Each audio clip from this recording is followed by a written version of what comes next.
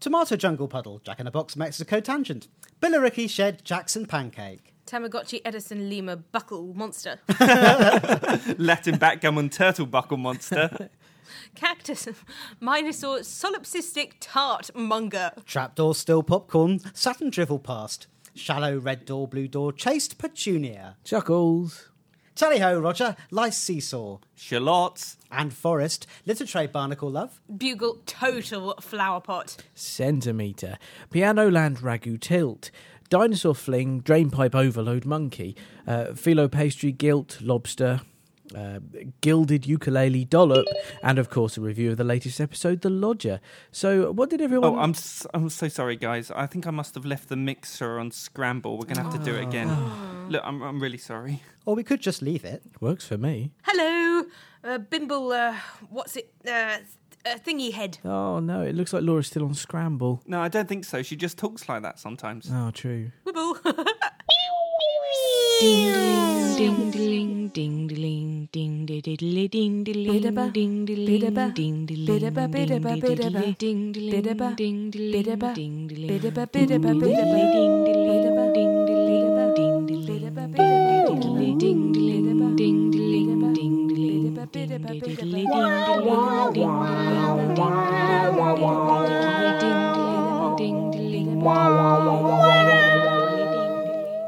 Yep, hello and welcome to the Oodcast. I think you can all understand us now, so I guess we'll just quickly go around and introduce everyone again. With me this week is Andrew. Hello. Chris Alpha. Oh, hello. Laura. Hello, everyone. And I'm Chris Sigma. That's not my real name for tax reasons. So, everyone, how are we doing on this fine Tuesday afternoon? It's great. We're in the basement and we don't know if the sun's shining or not. Oh, it probably isn't. It wasn't on the way here. Weather is crazy at the moment. It is. It's mad. This morning it was sort of raining, but not.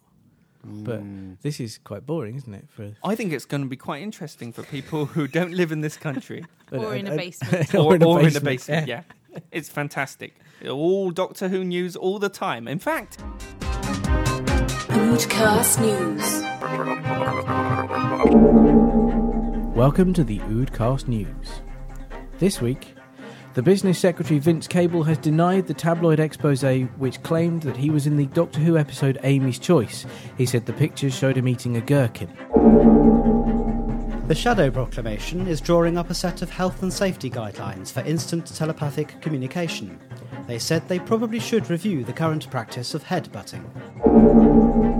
Ryman's the Stationer to open new flagship store on the 5th moon of Cinder Callista. Metropolitan Police have issued guidance to the public to avoid following or offering assistance to small girls in pigtails with sing-song voices, as they are increasingly likely to be possessed by demons, be a killer hologram, or just, in the words of Chief Inspector Bannerman, seriously creep you out. Eagle-eyed fans have spotted that filming for this year's Christmas special began in South Africa this week. The secret being given away when what officials thought was a laser pen picked out the feet of an Argentinian player in their opening World Cup match against Nigeria. This was revealed to be the light of the sonic screwdriver, and the BBC have since revealed that the special is set at the World Cup and features a brainwashed national team and a creature called a vuvuzela that feeds on the fear of failure and whose roar sounds a lot like 10,000 plastic trumpets being blown at once. Residents in the Akerman Road area of Colchester have reported the local cats as recently becoming more understanding of what people say. There are unverified reports of some cats actually speaking. One man, who wished to remain anonymous, said he was telling his cat about his day when all of a sudden it looked into the middle distance and said, "You know what? I'm off out for a bit," before walking nonchalantly away. More news from Colchester now, and police in the area are investigating a number of disappearances after the following advert appeared in local classified pages. To rent, ridiculously spacious top-floor studio apartment, single room, all mod cons including white goods and time rota, to share with one housemate of variable age and gender, GSOH, tidy, homicidal and a wonderful cook. Apply in person. And finally, sports news. And in the Interspecies Cashel Comfort Cup, the results are Sontaran Wanderers 2, Slitheen Athletic 1. There are some who say the scoreline would have been much higher had the Slovene not threatened the referee with disembowelment, leading to the abandonment of the match at half-time. Hath Harriers 0, Jagrafes United 0. Yes, a team of one with no legs would certainly seem to be at a disadvantage to a team of bipeds. However, it appears the Jagrafes player simply stationed himself in goal and ate all members of the opposing side who approached. Still, I'm sure the Hath will be able to find themselves another 11 players soon enough. Cyberdyne FC 2. Chelsea... I'm sorry, I'm told the Chelsea players have marched upon the studio and would like their goals credited to the opposing side. So that's Cyberdyne FC 5, Chelsea 0. Broadcast News. Right, so everybody, The Lodger. What do we think? Loved it. Straight in there, no mystery, is there with Andrew? No, I loved it. It was great. Do you know what I really liked about it was that it was different. But, you know, the Doctor as a flatmate, what a brilliant idea. And would he survive, and will he be any good at it? And also it told a fantastic story. For me, it was doing what Doctor Who is really good at doing. It was telling a pretty good story really, really well. I love that. It was telling a pretty good story really well. Well, what I mean is, it was kind of like a bit of EastEnders, you know. Come on, guys, you've got to get out there and sort your life out. You know, which in itself is a fairly sort of mediocre narrative. But what Doctor Who can do with fairly mediocre narratives is turn it into something really blossomingly wonderful. And that's what this episode did. Has anyone read the original comic strip that it was based on? No. Yes, but I don't remember anything about it apart from the fact that I recognised it when I saw it on Doctor Who Confidential. All I remember about it stars Mickey and the 10th Doctor, I think, and it starts with Mickey going into his bathroom and getting his toothbrush and then sonicking all his teeth out because it's actually the sonic screwdriver, which I think they should have left in. That would have been very funny. They Well, can't I do did that. think They that would the- screw up ITV's World Cup coverage. if they Yeah. did that. I did think that the Doctor chasing the chappie with an electric toothbrush was almost as good. Yeah, the same joke was sort of in there. I mean, it was written by the same guy, Gareth Roberts, is that Roberts, right? yes. The same guy that wrote the Shakespeare Code and the Unicorn and the Wasp. And I think he's gone on record saying that it's the most like his personality. It's the one he's the most proud of, actually. The dialogue was sparkling all the way through. Loving the Doctor when asked, so what, I mean, are you a young professional? No, I'm more of an ancient amateur, but frankly, I'm an absolute dream. And another one I really loved was the annihilate the team, no violence, do you understand me? Not while I'm around, not today, not ever. I'm the Doctor, the oncoming storm. And you basically meant beat them in a football match, didn't you?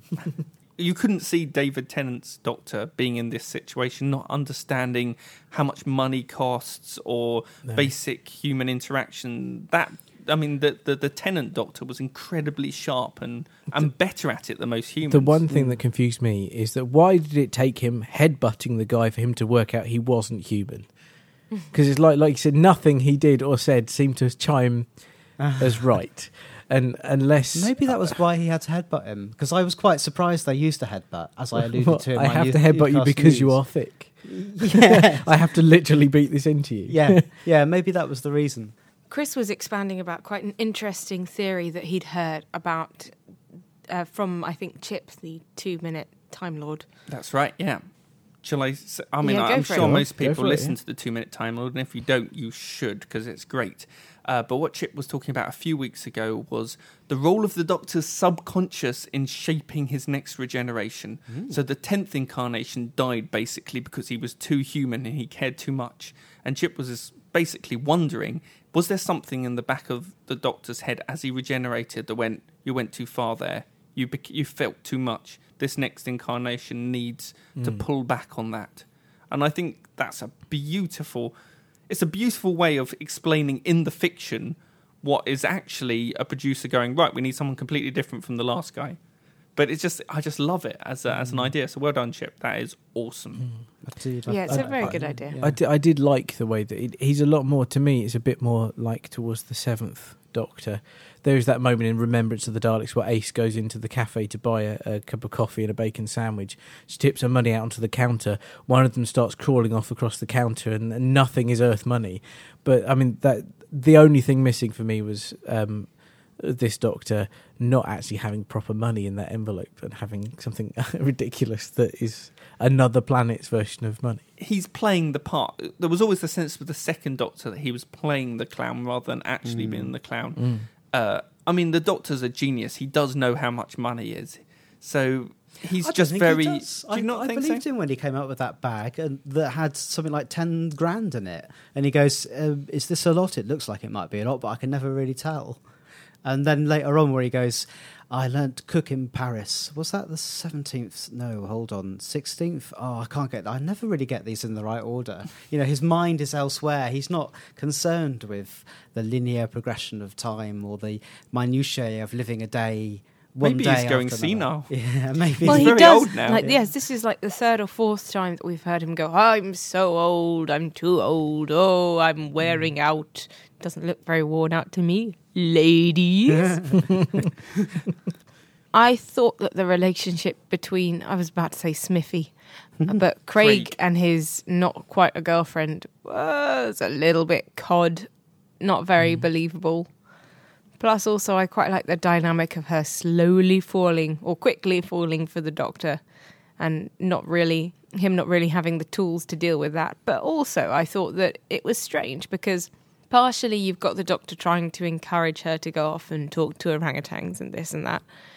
They only defeated it by wanting to stay exactly where they were. And how does that gel with the Doctor trying to get her to go away? I don't... Well, the Doctor didn't know what it was until he went upstairs, so the whole going away thing only became relevant when he realised that it was a time ship that was trying to get away. Then he realised he'd done the wrong thing in encouraging her to leave. It's like, oh no, I've just endangered the entire universe. Just Earth. Well, Earth. The solar system, guys. The solar system. Why? Was it that his brain was too big? Would the ship taking off have destroyed the solar system? I got the feeling that because the Doctor is like amazing and Time Lord and stuff, that okay, so he could have piloted the ship away, but something about him, like the Artron energy that is discussed in The Deadly Assassin, he's full of goodness knows what, and therefore in piloting the ship, something might have short-circuited and drawn the energy from out of him and been too much for the ship's systems and blown it up, taking the solar system with it. Now, we haven't mentioned Amy, and I have to say Karen Gillan is definitely an actor of two parts. When she's engaged in it... Is she a bit like an actor of two halves? Oh, more football references. She... when she's engaged in the script, she absolutely delivers 100%, but when she's on autopilot... She is not a good actress, and she was on autopilot throughout this whole episode, I have to say. Every time she sort of starts every line with a run-up. I don't know if you've noticed this. She's trapped on the TARDIS, and yet when the Doctor rings, she's like, hello, Doctor, yes. And like that kind of knockabout energy that she has. But every line was delivered that way. There was never any sense, even when she thought she was going to spin off into the vortex, there was never any sense that she was in danger. No, I thought she delivered that line all right. No, it was too jolly. I am a huge fan of Karen Gillan, but I do think she needs to really, because when she does act, when she gets the script, she's astounding. Something I also found quite amusing about this episode was the Doctor working in a call centre and how the manager seems to think he's incredible, even though his sole purpose appears to be to tell the customers to F off. Yes. How is that isn't a that what particularly people good go trait? Isn't that your weekly goal for when you're working in a call centre anyway? More football is to be as rude as possible to as many customers as you can fit in. I think Chris is right. I think it's wish fulfillment, isn't it? I think that people want to be able to say the things that the Doctor was saying there, and have the manager approve of them saying it as well. It's a nice little scene. And get a custard cream. I tried desperately to write a sketch about the Doctor being rude to people, but it just seemed the normal thing to do, to be rude, so it didn't come out very funny, so I stopped. but I wrote this instead. Good afternoon and welcome to the final match of this historic Galactic Cup tournament. The atmosphere here in the stadium is electric. Indeed, some of the fans are actually beings of pure energy, and they're all here tonight to watch this astounding final contest between Gallifrey and Skaro. It's been a surprising tournament in more ways than one, but even so, few people could have predicted that the final match would be played between two planets that don't actually exist anymore. Barry? That's right, Terry. There was initially some scepticism that with only one surviving member of the species in the entire universe, the Gallifreyan side would be able to field a team. But luckily, all 11 incarnations of the player have turned up from across time, and that was exactly the number they needed. Let's hope they don't need a substitution, eh, Barry? Precisely, Terry. There appears to be two men on the subs bench, one that looks a bit like Richard E. Grant and one who looks like Peter Cushing, but they've been banned from participating on account of not being canon. They must be disappointed with that decision, Barry. Of course, Skaro have their problems as well. You mean the fact they don't have feet, Terry? I do indeed, Barry. But the Dalek side have got around the minor niggle by recruiting ringers from across the galaxy. When FA officials tried to intervene, they were immediately exterminated. The association tried to press the issue, but unfortunately ran out of officials. Nasty business, that. And now the referee is taking his place on the pitch, ready to blow the whistle and start the match. Not much is known about the mysterious Valeyard, but he always wears black, and as a referee, that can only be a good thing. I'm sure he's completely unbiased in every way. And they're off. Gallifrey immediately take possession. The Doctor passes back to the Doctor, who chips it forward to the Doctor. Long pass now down the line to the Doctor, who finds space to whip the ball across to the Doctor, who takes it perfectly in his stride. Perhaps we should start using shirt numbers here, Barry. Otherwise this commentary might get a little repetitive. Good call, Terry. So it's number 2 punting it down the wing. He's looking a little inept and comical, but it seems the Ice Warrior defender has underestimated him. That's a beautiful cross to number 5. Number 5 looks bewildered. It's like the rules of the game are lost on him. He's making strange windmill motions with his arms. And that's a vicious tackle by the Jadoon player. The Jadoon's a boon, but kicks too soon. Well said, Barry. Intercepted by number 8, earning his first cap for Gallifrey. This young player looks set for a promising... Oh dear, he's lost possession to a Vervoid. I doubt we'll see much more of him after that lacklustre performance. Too right, Barry. Skaro are now pushing up the field. It's looking bad for the Gallifreyan team. The Cyberman player has the ball and he's clomping over the halfway line. He's cyber-enhanced with machine parts. Surely he's unstoppable. No, I spoke too soon. He's been easily defeated with some gold. That was convenient. It feels like the 80s again. One has the ball now. He's making his way agonisingly slowly to the opponent's half. Something's wrong. He looks out of breath. He's stopping in the middle of the pitch. He's signalling he's exhausted. The Gallifreyan team are going to have to make a substitution. But I thought there wasn't anyone. It's a miracle. Richard Herndl has hobbled onto the pitch to replace number 1. What an amazing game this is turning out to be. Number 3 has the ball now. He's being marked by an Ogron. Can he get past the midfielder? He swings to the left, and surely that's a foul. That it is, Barry. It was a slightly pathetic karate chop to the neck, but the big guy's gone down like a sack of potatoes. That's Venusia Nakido for you. So, free kick to Skaro. Can the Weeping Angel convert this opportunity? I don't know, Barry. It looks like he's been frozen into a quantum lock state by all the spectators.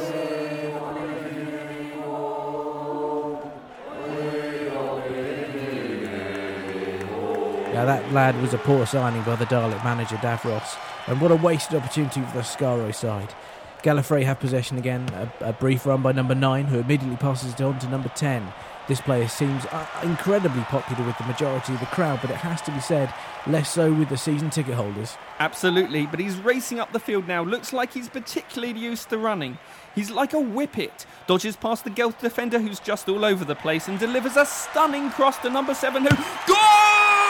That was amazing. It's like number 7 knew exactly where to be. Like the whole match and everything that's happened so far has always been leading up to this moment as part of some gigantic cosmic scheme. And the opposition's Tetrap goalie will not be pleased. He just didn't see it coming. Which is saying something when you have 360-degree vision. Exactly, Terry. So it's Skaro to kick off, and it seems they've brought out the big guns. Quite literally, it's the special weapons Dalek. It's preparing to shoot. Number 4 runs up with an open bag of jelly babies, but is unsuccessful in diverting the player's attention. He's trying a football rattle now, but to no avail. Now he's whipped out 2 wires and he's monologuing about the moral dilemma of touching them together and wiping out the opposing team before they've ever been created. The special weapons Dalek fires and it goes straight into the net. There's a cracking goal. Dark times now for the Gallifreyan team. Their goalie would have had to have had the agility of a cat to get to that shot, and alas, he only had the badge of a cat. And to make matters worse, due to an unexplained time anomaly, there's only minutes left on the clock. Number 11 has the ball from kickoff. He's bounding down the pitch, seemingly totally out of control, but with an odd kind of grace about him. Only one Dalek defender now between him and the Gallifreyan victory. The crowd are going wild, waving one giant scarf between all 30,000 of them. He picks his moment. He shoots and... Oh, plunger ball, surely. The ref agrees, and that's a penalty to the Gallifreyan team. A hush falls over the stadium. Even the Hath are holding their breath. Number 11 places the ball on the penalty spot. He does a twirl, fixes his eyes on the goal. It all comes down to this moment. Time and again, the Sky team have tried to push up the field, and every time they get within sight of the goal, they find that it is defended. Now the Doctor has the opportunity to win the match outright. All eyes are on him as he prepares to shoot. You can tell because the Weeping Angel has finally left the field. This is it. A final chance to prevent the victory of the Daleks at the 11th hour. The Doctor runs up to the ball. He curls it to the right. It looks good. Unbelievable! At the last second, a crack in space and time has opened up and swallowed the... Actually, I don't recall what it swallowed up. Me neither. In fact, why have all these people been standing on a grass field for 90 minutes with nothing to kick around? Why didn't we all get bored? I don't know, Barry. It doesn't make any sense. One thing's for sure, though. They think it's all over. But did it actually ever begin?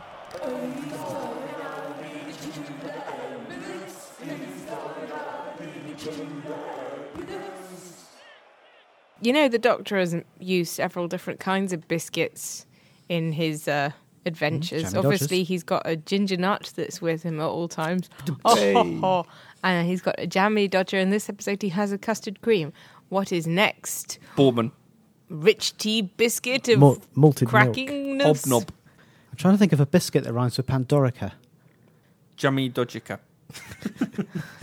No, I changed that too much.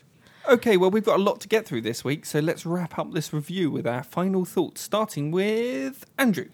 I thought it was great. As I said at the beginning, just lovely, lovely slice of Doctor Who. Slightly different direction from normal, and that's what I love about Doctor Who. It's like a big box of chocolates. You never know what you're going to get. And it's always great. Unless it's one of those really chewy, annoying ones, but we don't get them very often. Coffee-flavoured ones. Thank you, talkative Forrest Gump. I loved it. I thought it was very, very nice, and I didn't even hate James Corden, even though he seems to be on my TV more than Graham Norton at the moment. I thought it was a bit like this apple crumble that I tried to make the other day, but I didn't have any butter, so I had to replace it with peanut butter. And so the top kind of went a bit gloopy. So there were bits of it that were really, really nice, and it was a bit sickly sweet in places and slightly cloying, but overall I still kept eating it for ages. I have to say that apple crumble was the best thing I've ever eaten. No, I don't think it was the best episode, actually. I really enjoyed it, though, and much more than I thought I would. I am a complete softie. I love the little unrequited love storyline. I really enjoyed the Doctor being absolutely crazy, even if I think he was perhaps a little too crazy. I don't think the Doctor was quite that mad. I thought it was so funny that I forgave them that slight character inconsistency, and I'm sure we can hammer a reason in at some point why that was so. I think he was just a little bit sort of... drunk. He was drunk. I think he was, lots of adrenaline. He was like completely out of his depth. I'm in a Fletcher. Oh, love the line where he goes, take me to my room, in that sort of take me to your leader kind of style. It's like, I've got a room. Woo, blimey. Maybe it was because the TARDIS was away, and so part of his sort of cerebral structure had left. Yeah. So he was a bit kind of crazed. No, that's just fan wibble. Wibble. Are we really going to end the review on wibble? Well, we ended the introduction. of Wibble. Okay.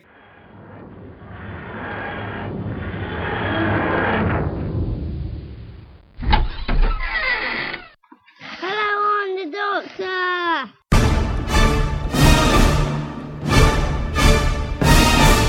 The Littlest Doctor isn't here this week to talk to anybody, but I have spent time with him recently, and I managed to capture on video his latest habit. Now, as well as being dressed constantly at the moment as Matt Smith, or rather the 11th Doctor, he's started running like Matt Smith, or more specifically, Matt Smith in the Doctor Who Adventures video game, where if an enemy is close by, the Doctor automatically crouches down. And then when you move, he stands up to run. Then when you stop moving, he crouches down again. And we were at Dover Castle on Sunday, and he started doing this around the battlements of the castle, which if you actually go around, it could be something like a mile round. Luckily, we didn't go all the way around, but if you go to our website, hopefully, and probably on our Facebook page, I would guess, if I can get it up there, there will be a short clip of about 30 seconds of him doing this on a street somewhere. I'm not going to tell you where. So that's http://theoodcast.com if you want to see the Littlest Doctor running as if he was in a computer game.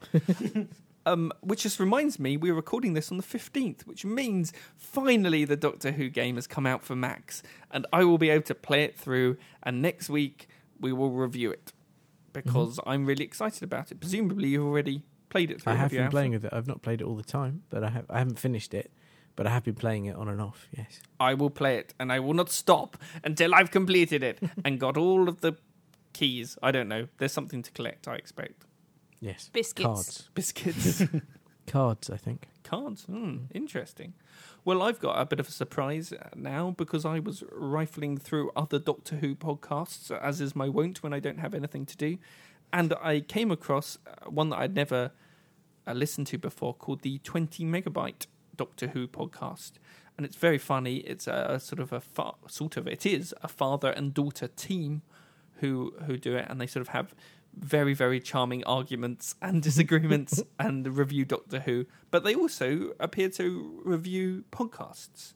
And imagine my surprise when the following came on. And specifically this week, the Oodcast. I like the Who. The Hoodcast. The Oodcast. I like their theme tune. Now, the Oodcast is a group of four very, very, far too intelligent for me people who write music and sketches in relation to the latest Doctor Who. It's a little bit like... I like it. Well, it's just brilliant. So talented. And I think everybody should have a listen. Look up to them. Yeah, the Oodcast. Yes, look it up on iTunes, because it's well worth a listen. Much better than our podcast. Much better than most of them, actually. Oh, so you're not promoting our podcast, should I? Bring it down. No, I'm just trying to find a new co-presenter. Oh, for goodness sake, you're still going on with that? Because you're still talking over me. Anyway. Only because you don't like being talking over, because I'm better than you. Yeah, but you're diversing again. I'm talking about the Oodcast, and you're going on about other things. No, I'm not. What I was saying was the Oodcast is one of the best podcasts out there. Is that fair enough? Yes. Right. Thank you. Oh, that was sweet. I'm chuffed. I've amazing. just been called talented and intelligent. No, we were all called talented and Oh, was that all of us? In Andrew's head it went, and Andrew is particularly good, isn't he? With lots of, hello Andrew, hand gestures.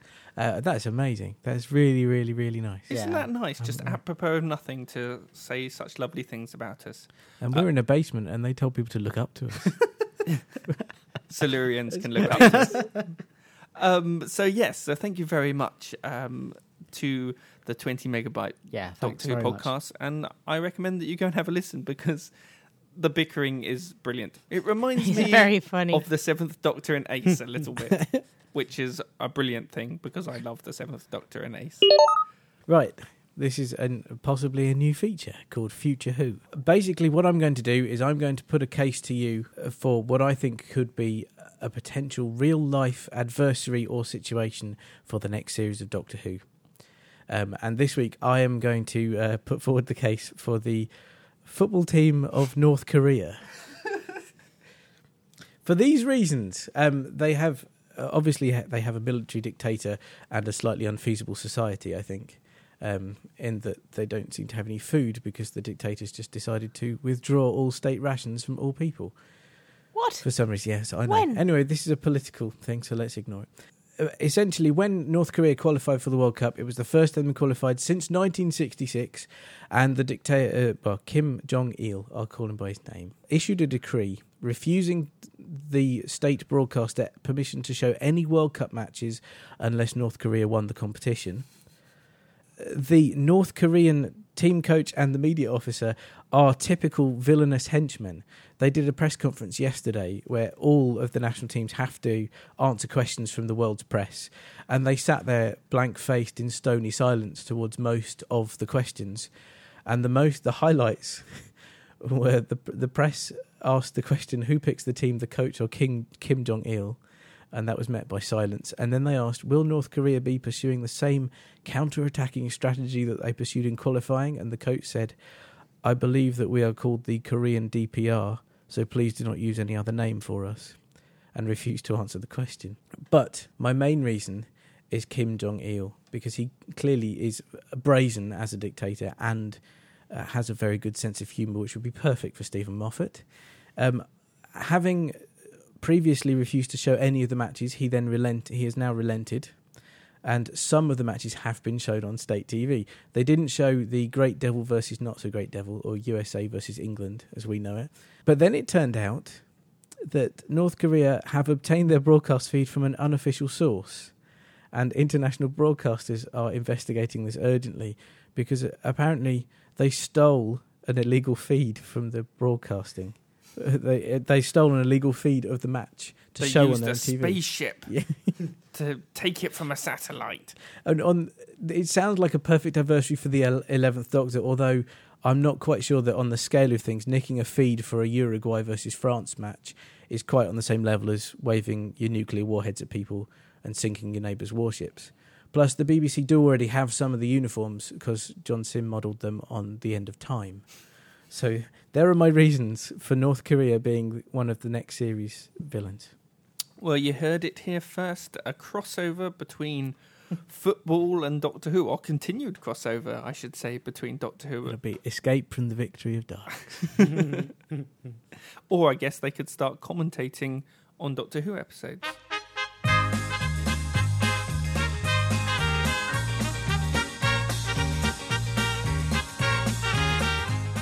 Well, Alan, what did you make of that? Make of what? The game? Terrible. The defending was awful. What was Pond thinking, taking off like that and leaving the Doctor exposed at the back? I think that was hard for her to avoid, Alan. Nonsense. All she had to do was hold the line, keep tight on him, and that would have never happened. Well, I suppose so. And that Craig chap, what pathetic indiscipline. What do you mean? Well, he could have nipped a lot of the problems they faced in the bud with the pre-game chat. All he did was complicate things by bringing the issue onto the pitch.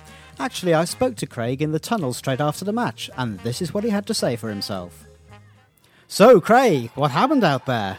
Well, things were going well in the first half. Sophie was staying with me all the way and we seemed to be making progress. And then? Well, it was a game of two halves, isn't it? The Doc came on and the whole game turned on its head. You didn't seem too pleased with the way it was going for quite a while there. No, well, he seemed a bit wrapped up in himself for a bit, but at the end of the day, I suppose quality will always show through, and that's what happened. Rumour had it that you started with a few little niggles that you hadn't quite got over in the run-up to this afternoon. Any truth in that? Well, we had the odd niggle, right? Nothing I couldn't cope with, and playing through the pain barrier is all part and parcel of the game these days, right? Fair enough. Craig, thank you. Cheers, Gary.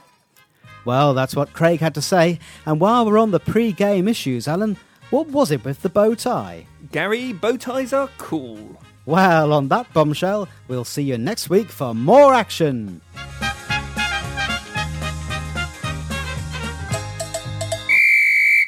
Well, that's it for this week, folks. And so that just remains for us all to say goodbye. It's goodbye from me, Andy. Me, Chris Alpha. Me, Laura. And me, Chris Sigma. And if you'd like to get in touch with us or leave any comments or feedback or suggestions, just go to www.theoodcast.com or stick the Oodcast on the end of your favourite social networking browser address. You'll probably find us there. As long as it's Facebook or Twitter. Yeah, we're not on Bebo or MySpace. Do they exist? Oh, what? MySpace does. Is Bebo real? Yes, Bebo is real. It is real. The myth of Bebo. I just want to remind everyone that we also have the great Oodcast song competition running. You have another week and a bit to get in your song lyrics for Laura to sing. We've had a few entries, but there is still a very good chance that you will win. Because unlike most competitions where hundreds of people enter, this is more like half a dozen will enter. So if you have ever dreamed of having a wonderful songstress turn your words into sweet, sweet music, this is your chance. Okay, I think we should finish by all saying what our favourite biscuit is. I like Fox's Golden Crunch Cream. Digestives, I'm boring. Fox's milk chocolate melts. Milk chocolate hobnobs. Can I change mine? I really like those Choco Leibniz ones that are more chocolate than biscuit. That could be cheating. Overruled.